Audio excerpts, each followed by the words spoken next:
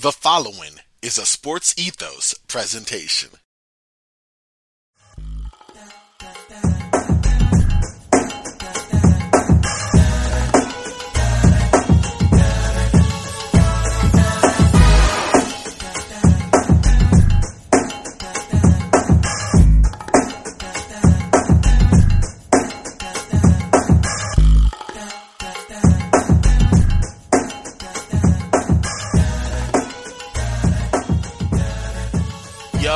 Yo, welcome to another edition of Round Ball Ramble. I am your host, Corbin Ford. You can follow me on Twitter at CorbinNBA.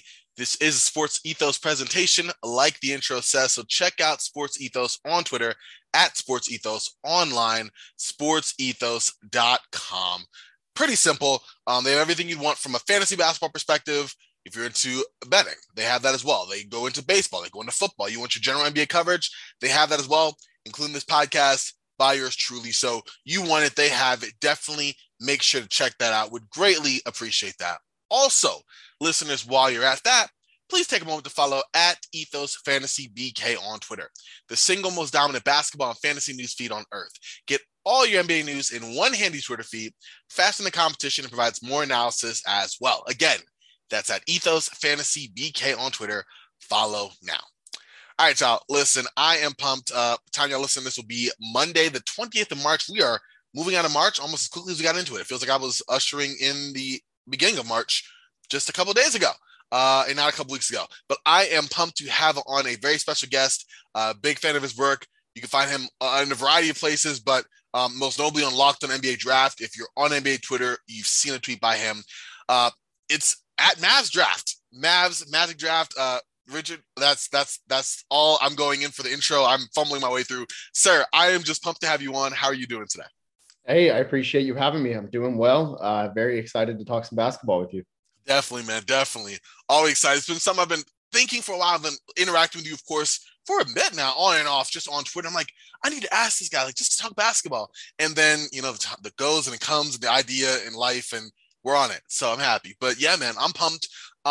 Just speaking of, I mean, obviously you cover you've been on the Magic, you've been on the Mavs, you're an NBA draft kind of expert, NBA media, of course, podcast host. With all of these different hats, like, can you describe your basketball journey up to this point? Like, how did you kind of get into this? I mean, it's not only encouraging and inspiring to myself, but I'm always intrigued to learn the stories of others in this lovely but insane field. Yeah, I learned to read by reading the transaction reports, but all the way back in 1999. That's how my parents were. I guess Wow. And I loved basketball, so I was like, hey, it worked. I remember B.J. Armstrong retiring, or one of the Armstrongs had retired, and that was one of the first things I remember reading. And really, I just fell in love with the game. My first life memory is a Magic game. I'm from Orlando. That's where the Magic gloves come from. Love it. But I moved to Dallas in 1999, and I couldn't choose just one team. It's just very, very descriptive of who I am. I'm very indecisive. So I kept both. And ever since pretty much the 2004 NBA draft, I've been a fan of the draft since Dwight Howard came in. And, that was the first time either of my teams really had a draft pick that meant something. And I was looking up this Dwight Howard guy before YouTube and everything, and blew me away. And it made me inspired to kind of want to see the next wave of the future before it really hit, I don't want to say the mainstream waves, but before it got popular. And then 2017 started a Mavs draft, really just as a way to preach that Donovan Mitchell should be a Mav in 2017. And without bothering the group of people who I had following me, which was a lot of, honestly, like sorority girls from my girlfriend's sorority. And I was like, this isn't my target audience. They don't care about sports. Like, none of these people care about basketball. And now we're here. Wow. Well, I mean, I love that, man. That's kind of cool. Like, I mean, targeting your love early. I like that too. Like you said, different. I'm a Lakers fan by heart, but like general basketball fan. But I like the Magic. I have a rotating list of like 4 teams every year that are like also going to be my focus. So I think it's funny. I was always drawn to the Magic Mavs. I'm like, why can't you like 2? Let's normalize liking more than just one squad, But that is really cool in terms of branching out and finding your target audience from an initial base that may not have been who you were looking to target there. But okay, I have to ask then. So Dwight Howard being like the first kind of prospect that you were that you really kind of focused on. Was it interesting with both the Magic and Mavs being contenders like that 2008 to like 2012-ish range? Was it interesting kind of looking at the draft, even though you knew that your team probably weren't going to have any lottery picks? I'm glad you asked that question and not the complete opposite end of that, of what it was like having two teams that could face off in the finals. Oh, that's a good one. I think that's kind of where I mean, I was a teenager at that point, so I was still pretty young, but I think for the most part, it's kind of when I polished out, hey, this is like what the draft is. And I got to, you're getting older, you're maturing, and like, you can kind of see, around, I was like 16 when I started really appreciating the draft a lot more, just objectively, more than just, hey, what can the Mavs and Magic do? And that's kind of when that evolved, was when both those teams were really good. Now, on the other end, it sucked. Having them knowing that they could face off in the finals any minute. Yeah. And people, dude, I think my number one icebreaking question from when I told people I was a Mavs and Magic fan, they go, so who do you root for in the finals? And I'm not answering this question. That would be kind of yeah, that's true. Because I mean, you kind of want both to win, and you're still gonna feel kind of bummed if either goes down because you followed these teams for well over a decade plus at that point. Yeah, and I just it was a nightmare for me, dude. I would wake up in sweats. No, I'm just kidding. I mean, listen, after Dallas went in 2011, it was in play. You know what I mean? Like, hey, they could. I mean, okay, real quick, I have to ask that too. Being a Mavs fan during that time, watching, this would have bugged me relentlessly. I mean, the Lakers kind of did something similar after that 2020 championship team, but you take a team that won, you have the blueprint set, and then you go and just chuck it up. Why? Like, as a fan, you've seen them say, hey, we're just going to offload some salary. We're going to make a big run at free agents 2013, but like, we just won a championship just now. Like, was there any sort of like, what are you doing type kind of thought there? That's what most people here think. I'm not, I guess I'm in the minority where I'm like, they would not have won another championship with that squad. They caught lightning in a bottle. Gotcha. But they did do Dirk dirty, and they totally abandoned him from there on out pretty much. 2014-15 was, in like to 16, I guess, was a nice little redemption, but that wasn't it. And they kind of just screwed Dirk over the rest of his career after. That's kind of where, that's really my issue. It wasn't exactly that they didn't bring back that team. It's more that they didn't really try to even surround Dirk while he was still in his prime. I get what you mean. Yeah, they didn't do him right the last couple of years, and especially once they let Monte Ellis and them go. I think the last iteration of like a quasi contending team. Yeah, that's true. But wow, well, they mean to take it down to such a downer there on a Mavs note. But looking at your kind of evolution from, I mean, you still fan of both teams, you still follow both. I love your kind of deep dives on different players on both sides, especially the Magic, just because there's so many young players on that team that are interesting to keep track of from a development perspective. But looking at the development, looking at your locked on NBA draft and your NBA draft kind of prowess there, what do you kind of take looking at this year's draft, kind of shifting focus more to this draft class as a whole? Like, how do you think about this class compared to like the 2021 and maybe even the 2020 draft class? I know everyone's different. I'm just now getting into like following the NBA draft earlier, like listening to your pod. And obviously I've known Raphael for a couple of years, Raphael Barlow, having him on the show, listening to him. So I've just started to expand my like not podcast, but like draft understanding beyond just, March Madness, NBA draft coming up. Let's go. How do you kind of look at it since you're following this year round? What are your initial thoughts on this draft class? Yeah, first of all, I mean, the following starting March is pretty normal, and you're really not that far behind or anything, because the hardest part about the in-season scouting is saying, like, is this a guy, or is this just someone who had a good game, or is this someone who's going to be good at college? But pretty much if you start following March, that stuff's mostly been set. I've added like one new name, I think, in the whole last month of March.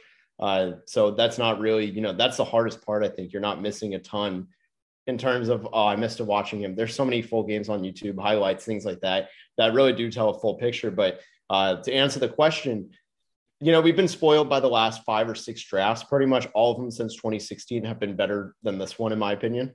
Even it's closest to 2020. It's like if you took out one of LaMelo Ball or Anthony Edwards from 2020, that's kind of how I would look at this draft. I don't see a franchise changer.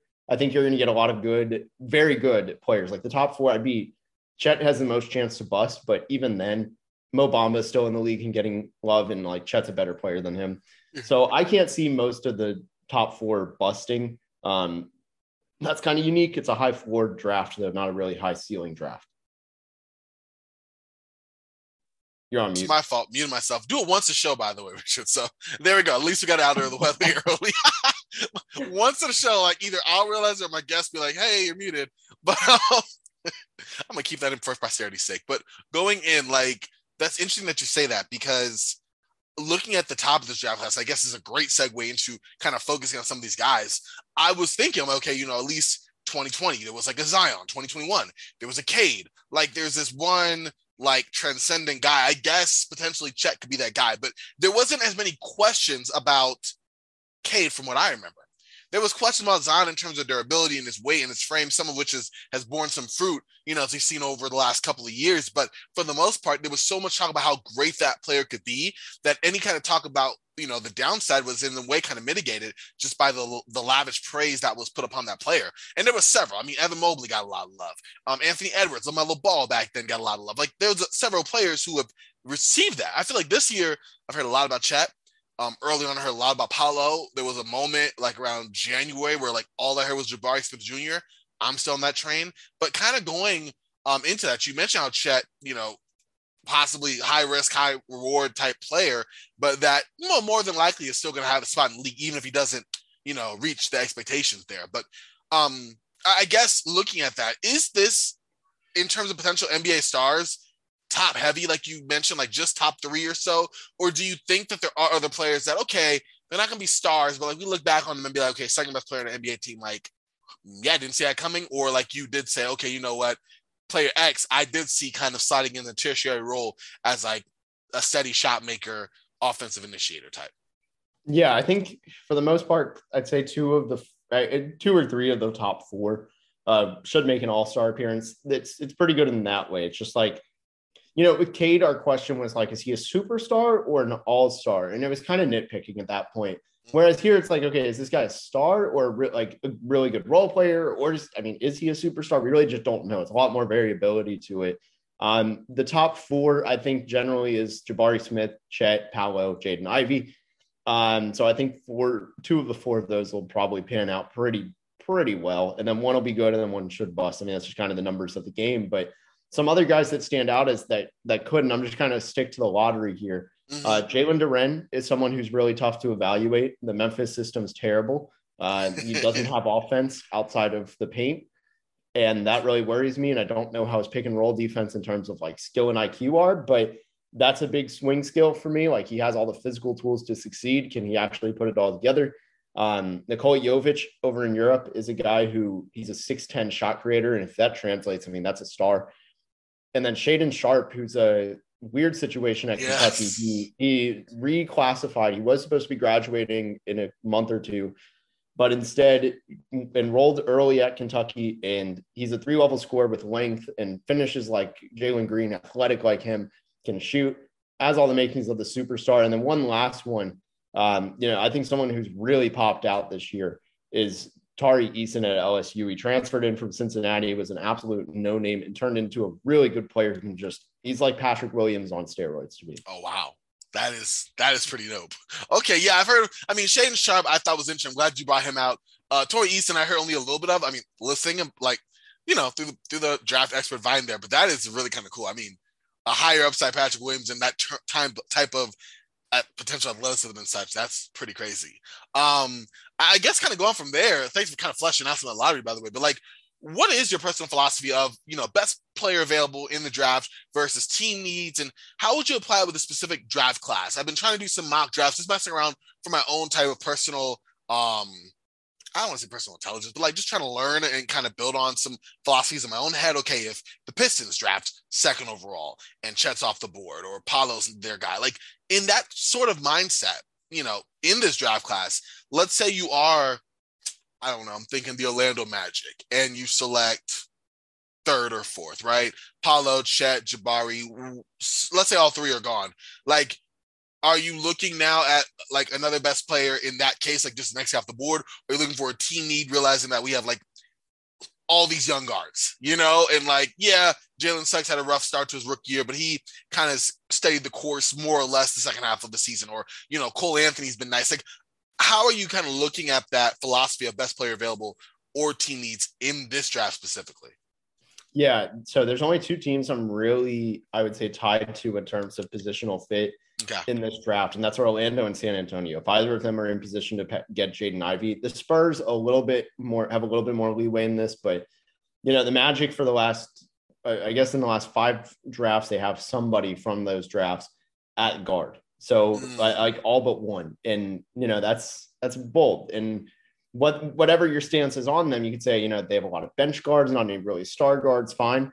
But what if Jaden Ivey? I mean, like we've seen, Jalen Suggs is supposed to be that guy who's not a bench guard, but right now his offense is horrible in the NBA this year. So what if Jaden Ivey does it? Then you're in the same situation. This is just kind of one of the consequences of they drafted guards year straight. Now they have to live with the punishment of if there's another guard in this draft, they almost by nature have to punt. But ultimately, I think that's really guards is really the position I think where it's like that's when you shouldn't have overlap because that's the easiest position to get cannibalism in. Where if Cole Anthony, RJ Hampton, Markelle Fultz, Jalen Suggs, and Jaden Ivey are there, they're not helping each other grow. They're all just competing, and like you want healthy competition that's full on. Like they're not getting better for the team; they're getting better for themselves or whatever. It could lead to a lot of issues, but ultimately, best player available unless you have a situation like that. That makes a lot of sense. I'm glad you brought that out. I was even thinking if the Magic did draft another guard, it's like basically two, like old guard, if literally with Markelle Fultz kind of being the first star of the rebuild, and then of course Cole Anthony, Jalen Suggs, and now this next guy. Like that's several different players that, like you said, would probably work out to the detriment of each other, just having them all in that same area. But I always find that interesting, especially since, like you said, there are some teams that they draft this guy, by looking at who he is as a player. Great. But like by looking at who we also have on the roster, at what point do we overlook that and say, hey, let's take it off the table? So I'm really glad you kind of brought that out a little bit. I guess shifting from that more to this top heavy kind of part of the draft, just kind of your thoughts. I guess we could just kind of put on the bigs. You've already mentioned a few of them kind of rapid fire. So we could kind of, whatever time you want to devote on Jabari, Paolo Banchero, Chet Holmgren, and Jalen Duren. And then we could maybe talk about Jaden Ivey and another guard or two that you're interested in. Just kind of getting your thoughts, a little bit of a mini kind of report on these guys, just by the level of interest that you have in them as a prospect. Yeah. So do you want me just to kind of go down the list and give a rundown? Yeah. I didn't want to go boom. Yeah, exactly. We can go. Let's start with Jabari and then we'll do Paolo and Chet and go down. Mm-hmm. Works out exactly in that order, actually. So I was going to say, let's just do big board. Love it. I have Jabari number 1, Chet number 2. So I'll go in order. You'll kind of pick up the trend. They're not all in a row, obviously, but the first 3 I do are my top 3. So Jabari Smith, the way I've heard about him is NBA teams, if the draft happened today, he's the first pick. For most teams I've talked to, they say, Chet's body's not going to hold up for an 82-game season, and Jabari is a safely better player than Paolo. Now, the last time I talked to someone within the NBA was at the very end of the regular season. And mind you, Jabari had been playing his ass off all season. Paolo had really been slipping his final 10 games. Entering the ACC tournament, he was shooting 39% from the field, and he's 6'10", 6'11", so that's really bad. Whereas Jabari he kept going. His three-point shot is elite. He's probably the best first-round shooter in the draft. He has great size. He can play defense. I do think there's some creation ability, but some of it still needs to be unlocked. He also needs to just get better at slashing and being aggressive.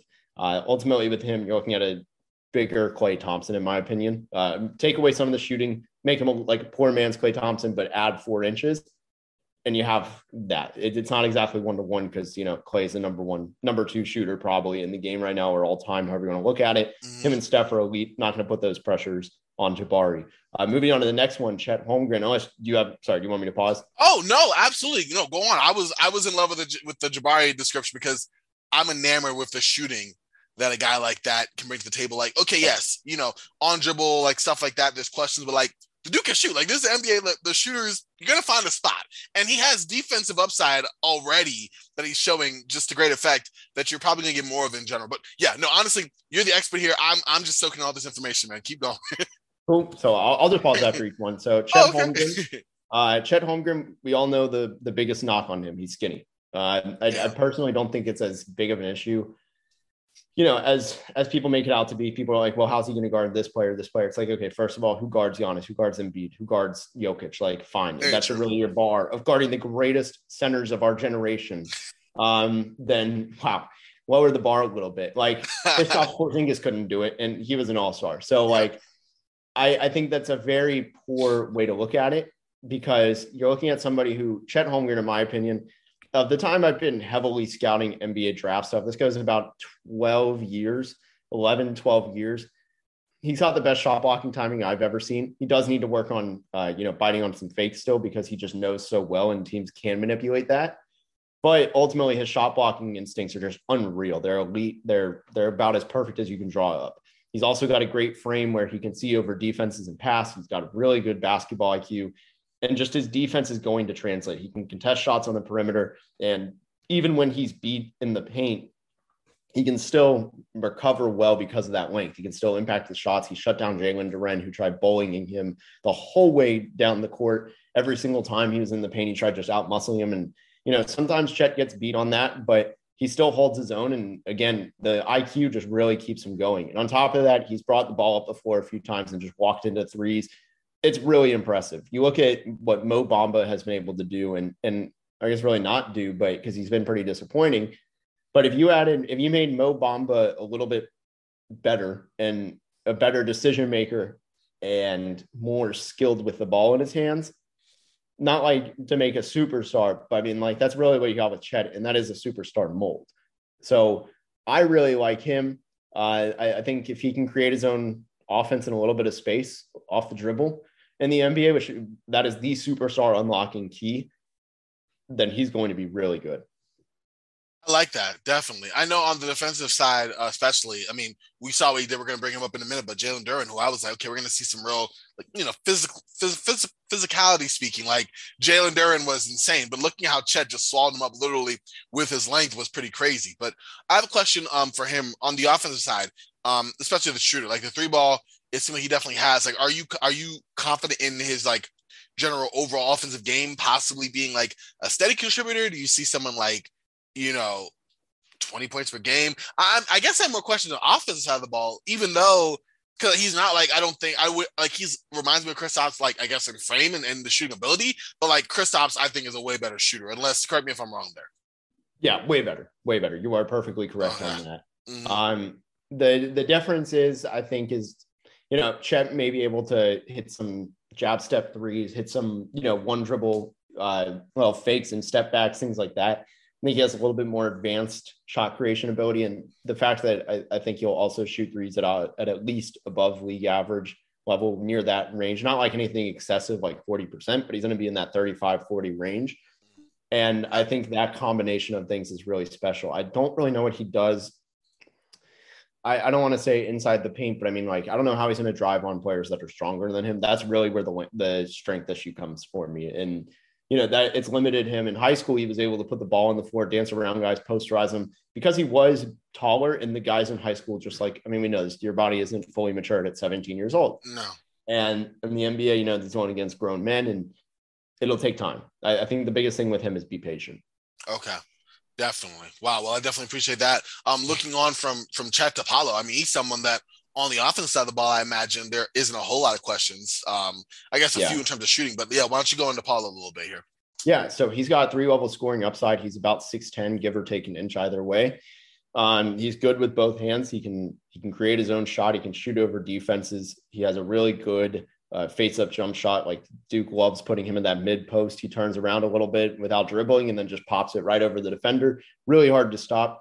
And he can also play off-ball very well. We're noticing this. If you've noticed the trend, both him and Jabari, their jump shots are very strong. Yeah. The issues with him, well, I'll say one more strength. Another strength of his is, I think, his passing is way more advanced than Jabari. That's a big edge he uses. He knows how to use his height a little bit better as a passer, whereas I think Jabari knows how to use his height as a scorer. He finds cutters very well. But on the opposite end of the weaknesses, if you watch some of his turnovers, I'd say probably 40 to 50% of his turnovers are him not being able to make a post-entry pass, like to Mark Williams. Mark Williams has sealed his guy, and he's like, I don't know, and he throws to like 3 feet to the left, and it's really bad. But the thing is, like, if that's your biggest issue as a passer, sure, you have some fundamentals to work on, but it's not like a glaring flaw. It's a very simple thing. It should be easy to fix if you have other strengths as a playmaker. And then defensive effort is a little bit, or skill both a little bit at times, come and go. And then also as he gets closer to the rim, when he played Florida State at home, there was a game. I mean, that game, every time he got the ball within 10 feet, I don't think he saw another teammate. So things like that kind of got to scare you, but that should be the worst thing. That's nice. That's nice. I especially realized just most recently watching some just highlights and stuff of him, some scouting things on YouTube, like that passing and like the reads, like you said. It's funny how like some of the more advanced stuff are like some of the passes I think would be tougher to make just effortlessly, but like you said, like a post entry, like freaking out.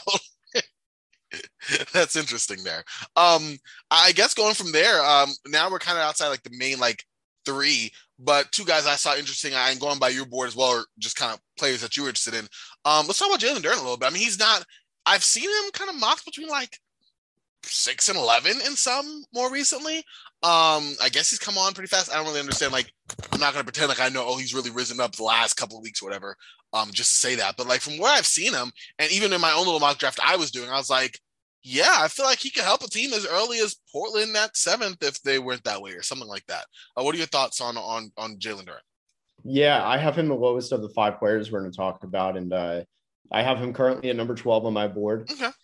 I love his defense. I love just about everything there. I don't know if the pick and roll decision making is a Penny Hardaway Memphis thing or a Jalen Duren thing, because there's a lot of times where he's like, him and his teammate, I don't know if it's a communication thing. He'll be late to rotate and the guy's open for 3 on a pick and pop. I don't know what it is, but that really worries me. But offensively and just strengths speaking, like, he will score very well at the rim. That is something that'll translate incredibly well. He has an NBA body. He's a great athlete, and he finishes above the rim just so well. And he's a really good rebounder. Those second chance points, they'll come easy. He's also got good upside as a playmaker. He can pass out of post ups. He can pass from the top of the key to cutters. Really good at that.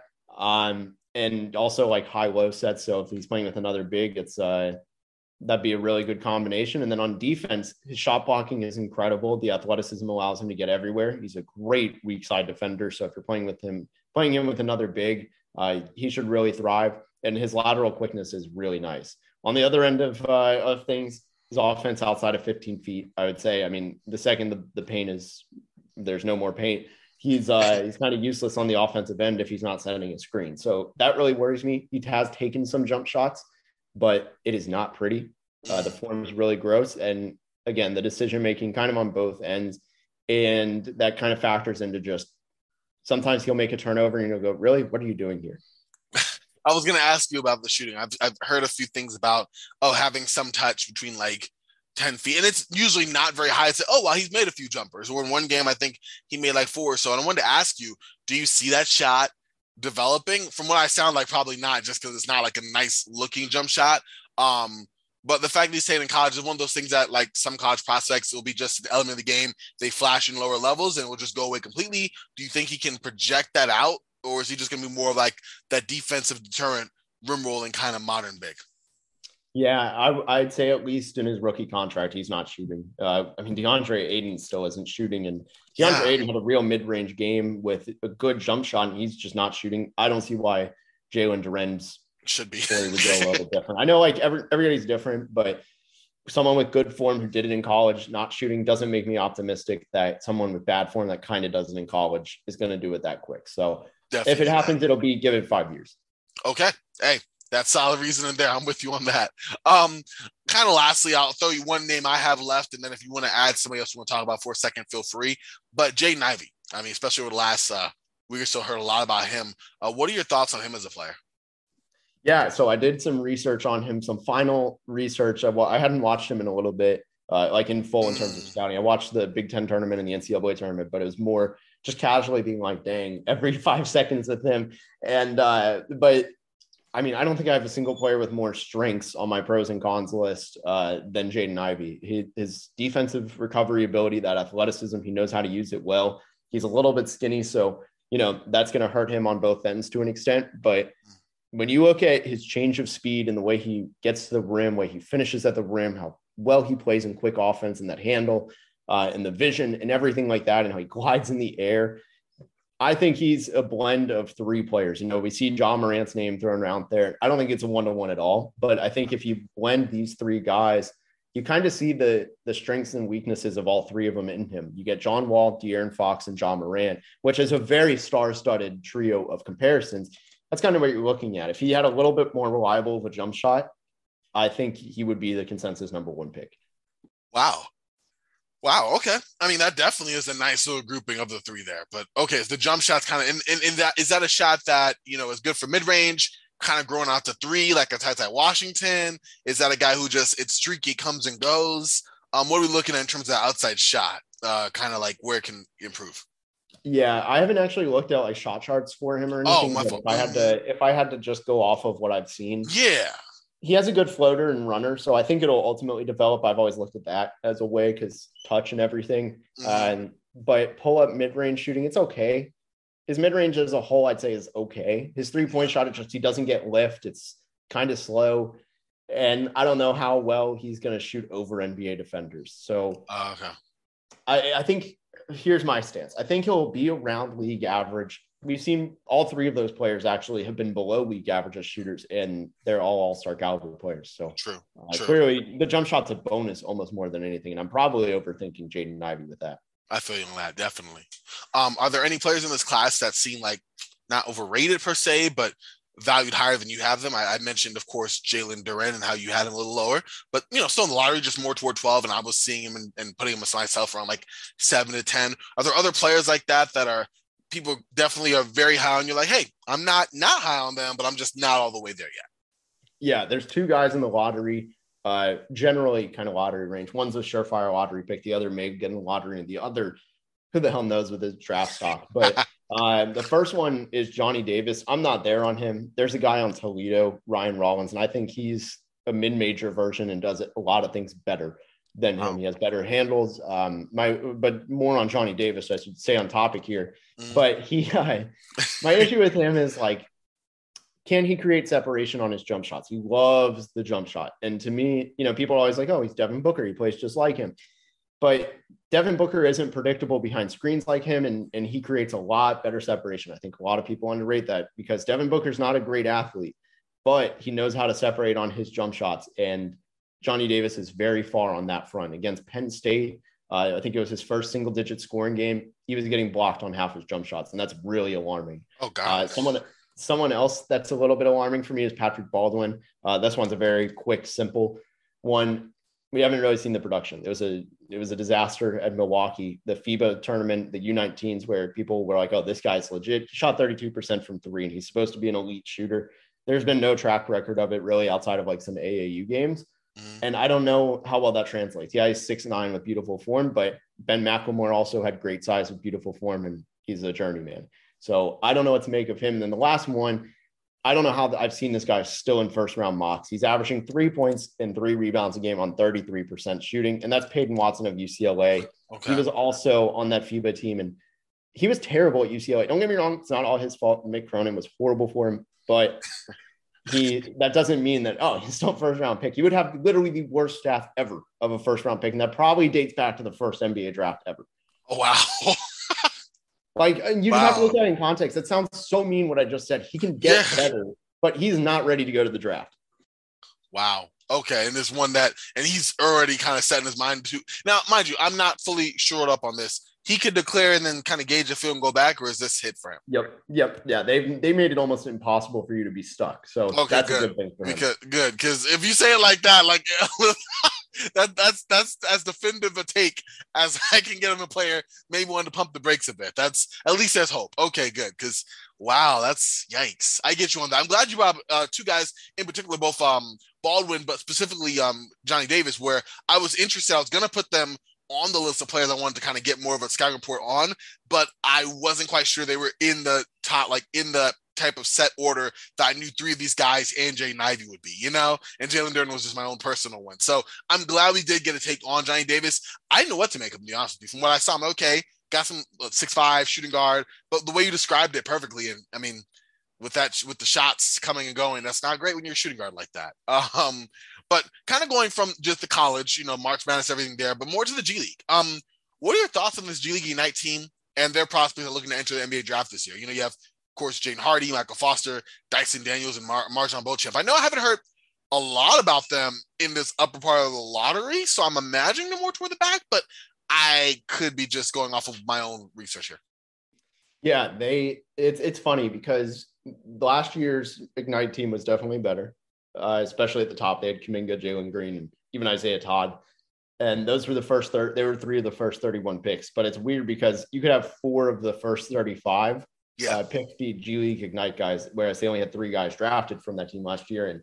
And the only difference is I don't know if any of the G League Ignite guys go lottery. The best chance is either Dyson Daniels or MarJon Beauchamp. Dyson Daniels is intriguing.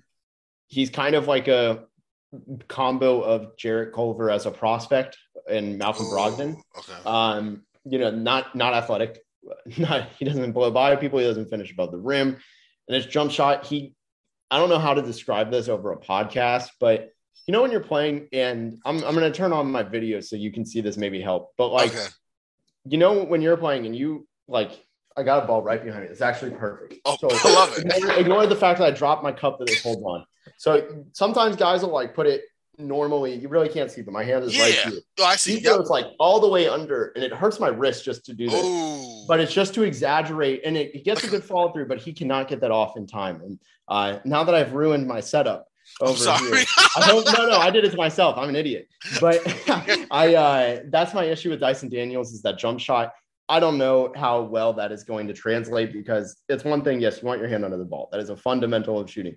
But do you want it to be like hurting your wrist? I've done that trying to get my follow through back and it hurts. So that's my worry with him. He's really intelligent though. Great basketball IQ and quick feet defensively. He's going to contribute there. And then MarJon Beauchamp, I just don't worry. I worry about his jump shot and his handle to really translate to the NBA. That is interesting. Yeah. Dyson Daniels, of course, is the one that I was intrigued by the way you described the shooting, man. That I tried to do it when I saw you do it. I'm like, yeah, just contorting your wrist. No, I'm good. Yeah, it hurts. I have weak wrist. So.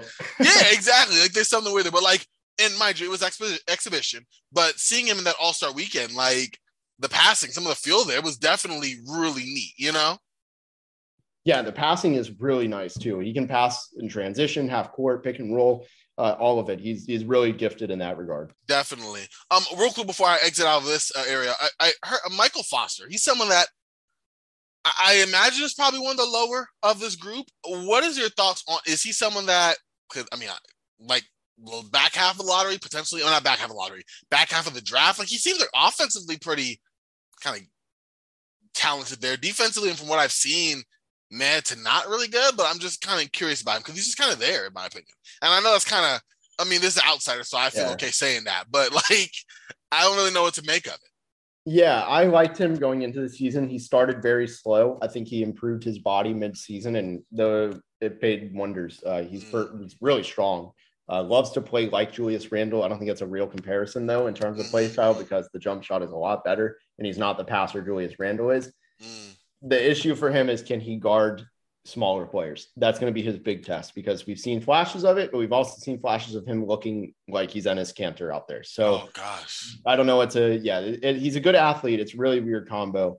I don't know what to make of him. I personally would take him top 50. I think after the 50th pick, you're getting good value. Again, I just value things like you see the improvement mid-season, like him working on his body and things. It's almost rare. Take guys that have a work ethic, and Michael Foster is clearly one of them. There you go. I like that for sure. Okay. And then wow. Well, that was a really good breakdown of the G League in general. I really was hopeful that we'd see a lot more of them littered in that kind of first 14 or so. But I think watching where these guys fall is going to be interesting. Just 14th. And like you said, good value for some of these clubs, wherever they go. I'll definitely be looking at Foster. He's someone I was intrigued by a little bit going in more specifically. But Rich, I appreciate you coming on, talking draft with me, talking philosophy on that. Really meant a lot. Before I let you go, I do this with every first-time guest. It started, shout out to Sportsman's Classroom, Las Vegas last year. I had on my phone wallpaper that was made for me. I had to give credit to the guy on Twitter. I've done it before. I'll put the link. But I had wallpaper of my 5 favorite players. Not like, and it was misconstrued almost off the top. But my wallpaper had Monte Ellis, Latrell Sprewell, Michael Beasley, Terry Rozier and Russell Westbrook. And so I was showing my someone I'd met in summer league. I was trying to get their number just for a connection. I flashed them my phone and it shows all five. And they're like, whoa. And I was like, oh yeah, those are my like the top best players of all time. But my brain like didn't mean to say best. I meant to say favorite. And they were like, and instantly I felt the judging. I was really, selling myself on someone who's like a big NBA fan. And automatically I was like, I did not mean it like that, man. So then I was like, you know what though? Like, that's so intriguing. Like, I am intrigued by like folks who, I want to get your favorite players. Like, what I think in a way it tells kind of what kind of made them fall in love with ball or their fandom, or it's evolved. At first I thought it was like a simple question, but I've interviewed but I had people on the show, like Brendan Nunez, who I think covers the Kings. And I think I'm getting this wrong. It might have been Matt Brooks who covered the Nets, but one of them was from Minnesota. And so like they cover the Nets, but like 4 of their 5 players are all Timberwolves. I thought it was hilarious. Or like, when I had Shane Young, Clippers guy, but general NBA guy, but like he was a different mix of players. I had another guy who was a mix of NBA and WNBA players. And my friend Gary Bouguet had like a first team, second team, third team. So all of that has made that a question I have to ask you. Who are your top 5 favorite players of all time? I call it the Hoop Vibe Squad. Man. And what kind of, I want to get your 5. I'm really intrigued by it. Man, okay, so it doesn't have to be positional, right? I don't need to. No, it does not. Yeah. Okay, that makes things easier. I think I know my answer. I've been thinking about this, and my lineup is a 3-guard lineup, a wing, and Dirk Nowitzki. So I'll start with there. I think that went without saying that Dirk is in there. Of course. It's gonna, I had my 5th spot. I was deciding between 2 players. One of my wings was I had this pretty safely. Wings, I say one of the biggest guard, which was Penny Hardaway. Like I said, first memory was seeing him. Grew up Magic fan, so like he was iconic. Really ashamed to see him be under investigation now and like kind of fail at Memphis in that regard. Oh man, but still love Penny. My other quote unquote wing, this one's a more true one. Now this is where it got hard because I didn't know what to do with this. Okay. Do I take Vince Carter, who I grew up idolizing, or do I take the new and take Luka Doncic? So that was a tough one. I ultimately just went retro and went with Vince Carter. Okay. Half man. Like half amazing. Like, yes, sir. I might have just botched it. Now I'm really worried I just called him the wrong thing. It is half man, half. It is half man, half amazing. Yeah. I was like, is it a different adjective? Okay, cool. And then my guards. So like I said in 2017, Donovan Mitchell. I was, he was my guy. I love watching him play. Unfortunately, as we're recording this, actually, the Mavs are playing the Jazz. And I hate these days because they're playing Donovan Mitchell and our fans hate him. But the last one, Allen Iverson, first favorite player, actually. I grew up loving him. I hated the Lakers growing up. I apologize. I'm looking right at the Shaq poster. Dude, I loved it when he took game 1 or game 2 against the Lakers. Whichever one it was. Yep, game 1, 48. Yeah. And he walked over Ty Lue, like all I loved his game. He was the sauciest player I've ever seen. And like, I love his game. Hey, that was a saucy pick. That's a nice, interesting 5. So it's Allen Iverson, Donovan Mitchell, Penny Hardaway, Vince Carter, and Dirk Nowitzki. Yeah. Wow. Yeah, unique combo. That's a really good one. There's some balance on there. I'm not going to pretend to evaluate that on like a basketball level, but like the offense would be electrifying for certain. Yeah, that. Oh man, thank you so much, man, for coming on. So I appreciate you. Listen, can you tell the listeners, obviously where they can find you, and your work, of course, and yeah, I pretty much everything's posted to the hub at Mavs Draft on Twitter. Anything I do on there, I'll post a tweet with a link to. That'll be either my site, mavsdraft.com. I'll do big boards, mock drafts, scouting reports. A lot of those coming in the next 80-something days till the draft. And then Locked On NBA Draft every Tuesday I host. So that's awesome. That's my stuff I got. Hey, really appreciate you spending the time here with me, Rich. Really thank you for that. Like I said, as a fan of it, it's worlds colliding, but I do appreciate it. And yeah, man, listen, I will definitely be staying tuned and hopefully get you on sometime in the future. But I thank you. Yeah, thank you for having me. And let's definitely do it again. This is fun. Oh, definitely. All right, y'all. Definitely make sure to follow Mavs Draft on Twitter. Pretty simple, at Mavs Draft. Like, definitely make sure to check that out. I said that right. Yeah, I did. Okay. Don't know why I went and second guessed myself there. But you can find me on Twitter if you so want to. At Corbin NBA. Definitely would appreciate that. Check out Sports Ethos online. sportsethos.com, on Twitter at sportsethos. Simple there as well. One more time before I let y'all go, please make sure to use the coupon code HoopBall20. I know we're Sports Ethos now, but HoopBall20 is still the code we're using at manscaped.com for the 20% off your order plus free shipping.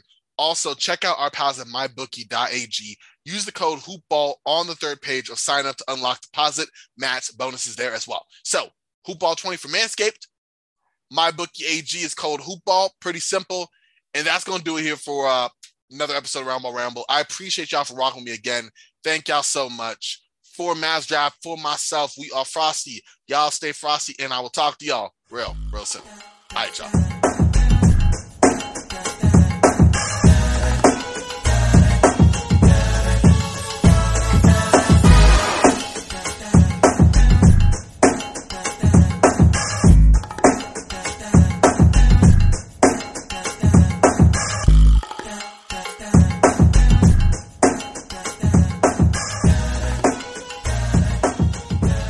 This has been a Sports Ethos presentation.